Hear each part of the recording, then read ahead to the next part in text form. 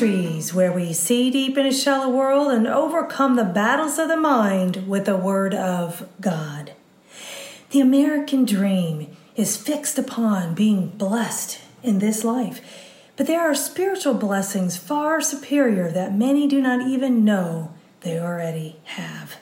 Reading today from Ephesians chapters 1 through 3, and the verse of the day is Ephesians 1 verse 3. Blessed be the God and Father of our Lord Jesus Christ, who has blessed us with every spiritual blessing in the heavenly places in Christ. In context, Paul is speaking to the church at Ephesians about the blessings that come from being redeemed. I want to read these blessings in a larger context. See if you can spot all the blessings. Starting in verse 3, Blessed be the God and Father of our Lord Jesus Christ, who has blessed us with every spiritual blessing in the heavenly places in Christ, just as he chose us in him before the foundation of the world, that we would be holy and blameless before him. In love, he predestined us to adoption as sons and daughters through Jesus Christ to himself, according to the good pleasure of his will, to the praise of the glory of his grace, with which he favored us in the beloved.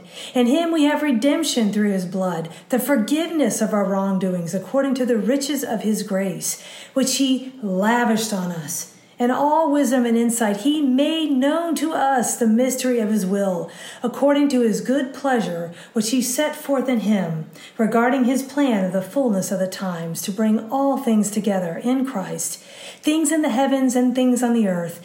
In him we also have obtained an inheritance, having been predestined according to the purpose of him, who works all things in accordance with the plan of his will, to the end that we who were the first to hope in the Christ will be to the praise of his glory. In him you also, after listening to the message of truth, the gospel of your salvation, having also believed, you were sealed in him with the Holy Spirit of the promise, who is at first a first installment of our inheritance in regard to the redemption of God's own possession, to the praise of his glory. When I think about these blessings, I get emotional. Don't just let the reading of these blessings be religious dogma to you, friend. Our God cares so much for us. I liken these blessings to when I was little, and I can still see me standing in line waiting to be picked on teams in school. I was almost always picked last, dead last. Jesus chose us first, before the foundation of the world. This is mind-blowing. He predestined us. He has a plan for us. He is not just going to leave us on our own. And when we mess up, he forgives us. He redeems us. He purchased us with his own blood. And then he lets us in on the treasures of his wisdom. We truly don't deserve this kind of treatment. And we can easily forget these spiritual blessings when life gets hard. But remembering our spiritual blessings gives us strength to push through life's hard places. And when we are forgetful of what God has done, we are also ungrateful for what we have in him.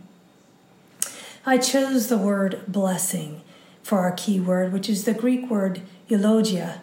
It means praise, an invocation of blessing, consecration by extension. We were consecrated for Christ, not of our own merit, friends. How God saw fit to make us his own, I pray I never lose sight of the wonder of it all. We are blessed indeed. Thought of the day: forgetfulness prevents gratefulness. Application: don't forget all that Jesus did for you and has given you. Live into the reality of the spiritual gifts we have been given. Seek the blessings of God in your life, not the temporary blessings of this world.